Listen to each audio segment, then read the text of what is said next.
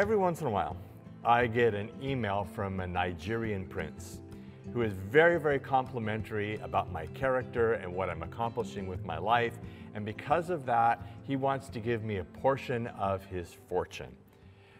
The only catch is that the poor dude is apparently a little cash short right now because he needs me to front about $1,000 in order for him to be able to get it through customs and actually wire the money to me. And as tempting as it sounds, number one, Nigeria does not have a royal family, so he can't be a prince. And number two, like everything else, if it sounds too good, it probably is. Definitely a scam.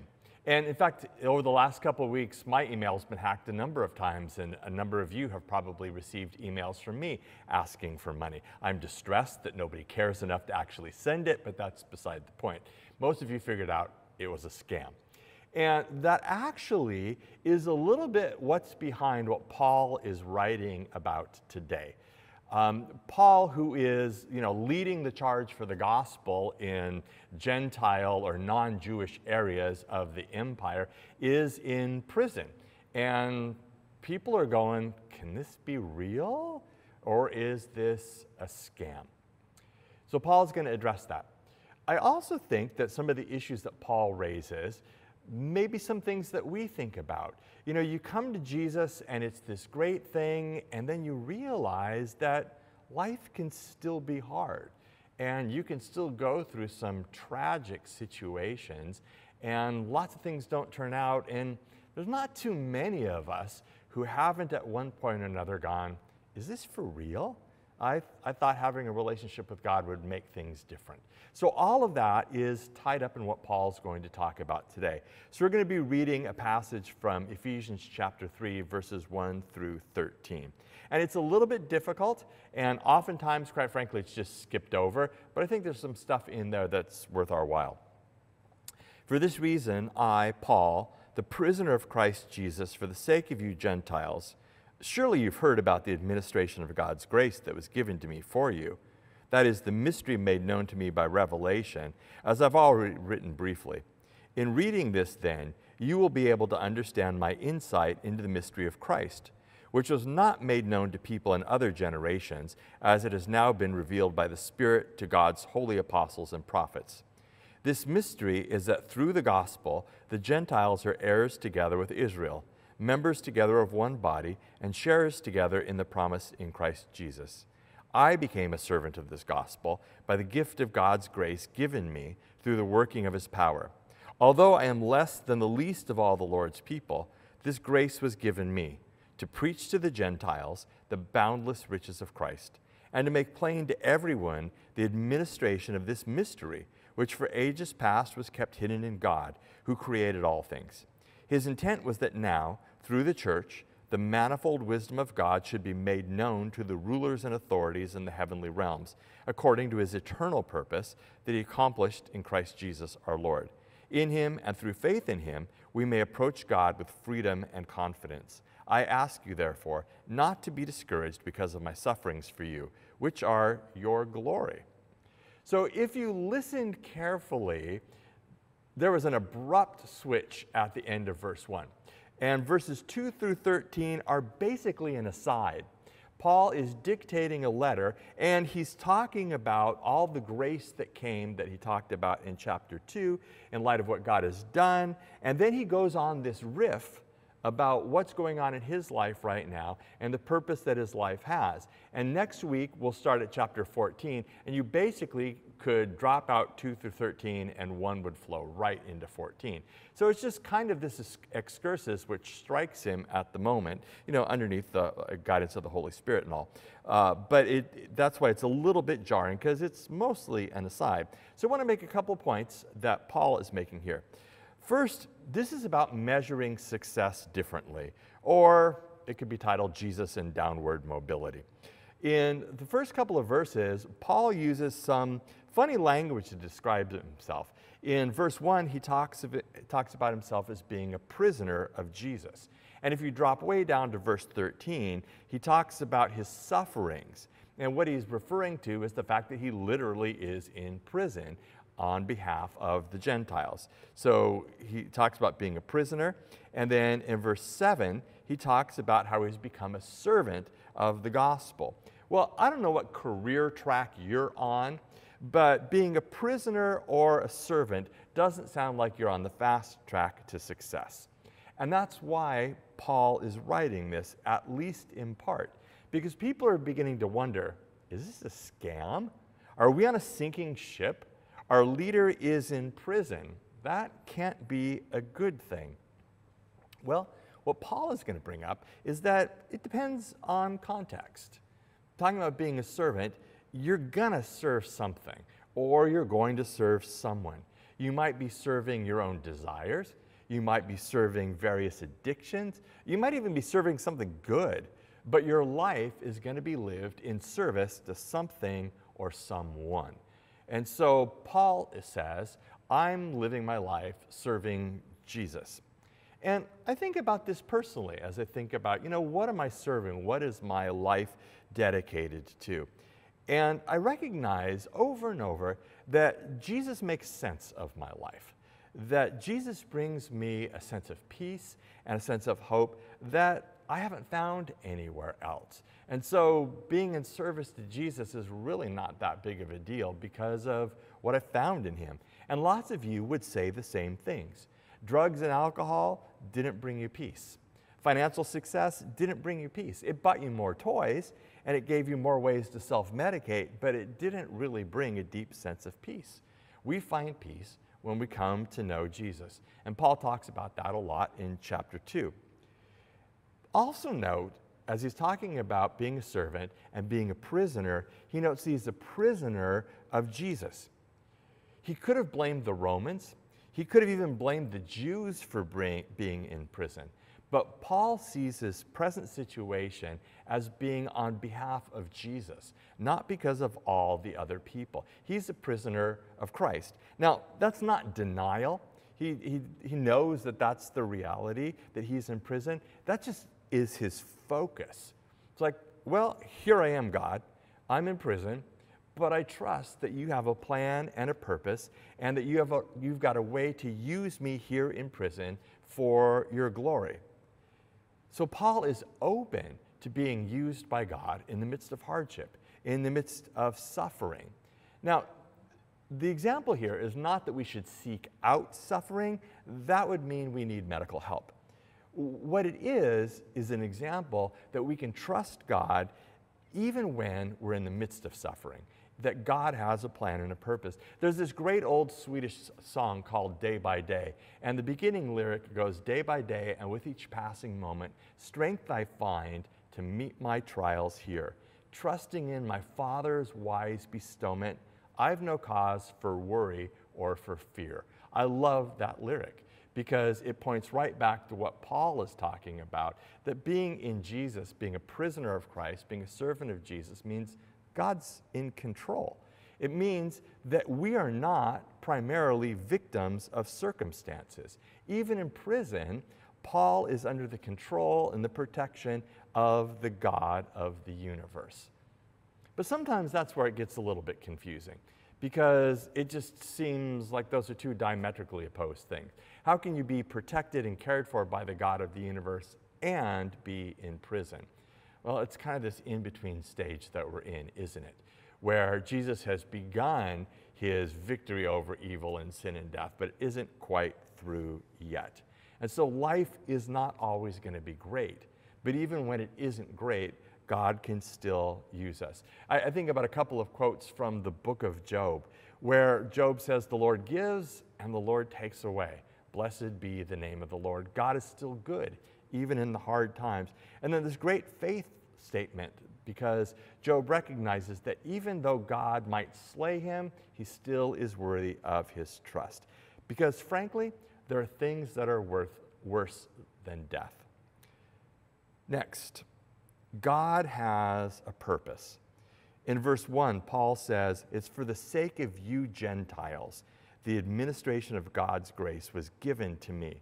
And then in verse 8, he says, his purpose is to preach to the Gentiles the boundless riches of Christ. So Paul was driven by this purpose that God had given him, and thankfully so. Otherwise, we wouldn't be here. He mentions again in verse 13, everything that I'm going through is for your glory. Sometimes it's easy to forget how interconnected we all are with each other and how we're affected by the choices that other people make and how the choices that we make affect other people. We're here literally because Paul focused on the purpose that Jesus gave him. We wouldn't be here if Paul had lost his focus. And maybe there are other people like that in your life. Maybe if someone hadn't faithfully prayed for you, you wouldn't be here. Or maybe if someone hadn't sat with you at your lowest point and loved you anyway, you wouldn't be where you were. And then flip that around. Maybe someone else's life has been changed because you faithfully prayed. Or maybe you sat with someone at their lowest point and loved them anyway, and that made the difference. Sometimes we aren't that great at noticing how God has used us in situations. So God has a purpose. We've been studying this. God's purpose is that everyone would come to know him. God's love knows no bounds. Paul had a purpose, that he would let the outsiders know that they could become insiders too. So, what's your purpose? An experience would tell me that most people would answer, I don't know. But the reality is the purpose that God has for our lives, I don't think is any great mystery, which we'll get to in a few moments. If you've got kids, your purpose is to raise decent people who love Jesus and aren't strange. Let's unpack that just briefly. Decent people recognize that other people exist. Decent people are kind and not selfish.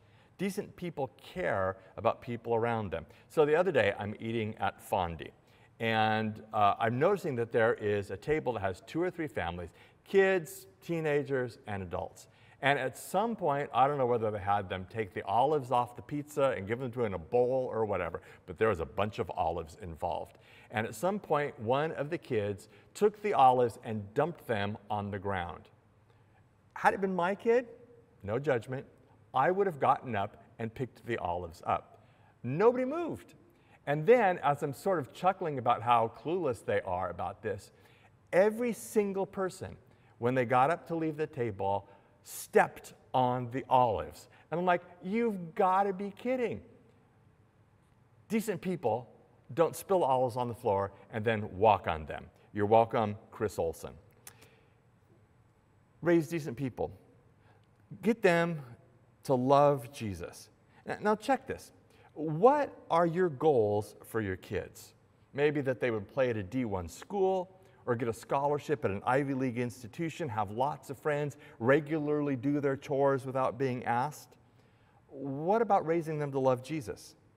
Because it doesn't happen by accident any more than any of the rest of those goals do.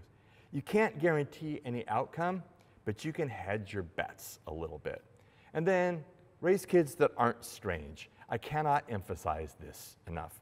My friend John Johnson used to say, we want our kids to be different, but for all the right reasons. And I say, amen to that. So you got kids, that's part of your purpose. But sometimes your purpose is not so obvious. Sometimes it's not glamorous, but it might be the thing that's right in front of you to do. Sometimes we can't find our purpose because we don't really want to. We might know the right thing to do, but we don't really want to do it. Sometimes we might be looking for something really big when God is at work in the small things. If you don't know what purpose God has for you right now, as you're figuring that out, I can give you a couple really easy things. Love the Lord your God with all your heart, mind, soul, and strength, and love your neighbor as yourself. Just focus on those things. How do you arrange your priorities so that you can follow Jesus more closely and so that your life looks more like Jesus? That's what's going to bring you peace and significance. How do you love the people that are right in front of you? Next, you don't need a decoder ring. Paul talks several times about this mystery, the mystery that God has shown him. In Semitic culture, which is this, It doesn't reveal, mystery doesn't mean something hidden like it does to us. It means something that's known because God revealed it. So it's a little bit of a different take on it, and that's why you don't need the decoder ring, because God has revealed to us the things that we need to know. And in this case, the mystery is that, gee whiz, we're all included. And that is what's been revealed to Paul, and that's what he is sharing. And that's what's causing his suffering, because he's following through on God's plan and purpose. His plan for Paul is to make plain to everyone that God loves you. And I want to extrapolate on this for a moment, because particularly during this time where there's all sorts of crazy things that are going on, a lot of people are very interested in end times or what's happening, and a lot of people are reading Revelation and other apocalyptic literature. What I want to say to you is, start with the plain stuff before you go to the harder stuff. There are plenty of things that God has revealed about his plan and his purpose, his love and his character. And honestly, when I read the book of Revelation, the thing that I'm sure about is that whatever God does in the end time, I'm going to be on the right side. You don't need a decoder ring. They didn't need a decoder ring to figure out what Paul was talking about. Next is, we have an impact on spiritual struggles. And this is an interesting point, because Paul says through the church, the manifold wisdom of God should be made known to, I would think, all of the people around the world, but that's not what he says. He says made known to the rulers and authorities in the heavenly realm. So remember, one of the hallmarks of Ephesians is Paul bounces back and forth between the macro and the micro, the spiritual and the physical, heavenly beings and physical beings. And he's always talking about the interaction between the two and how they both affect each other. And so in this particular verse, he's talking about how opening up the mystery of what God has done in Christ to everyone is what we should share. The manifold wisdom of God is what we declare to the principalities and the powers. So there's a lot of crazy that's going on, where people, oftentimes well-meaning people, seem to have lost the meaning of the gospel. And a lot of the things that the church has been busy about, I'm not really sure comes under the umbrella of the manifold wisdom of God. Because what we need to be preaching to the principalities and the powers of evil is, you've lost. Jesus wins. And we show that by the way that we live our lives. Instead, it's really easy to just be overwhelmed by the evil and the craziness that's around us. Apparently, this is Pastor Michael does Songs Week in the sermon. But as I was thinking about this point, there's one of the stanzas of Martin Luther's hymn, A Mighty Fortress Came to Me. And though this world with devils filled should threaten to undo us, we will not fear, for God has willed his truth to triumph through us.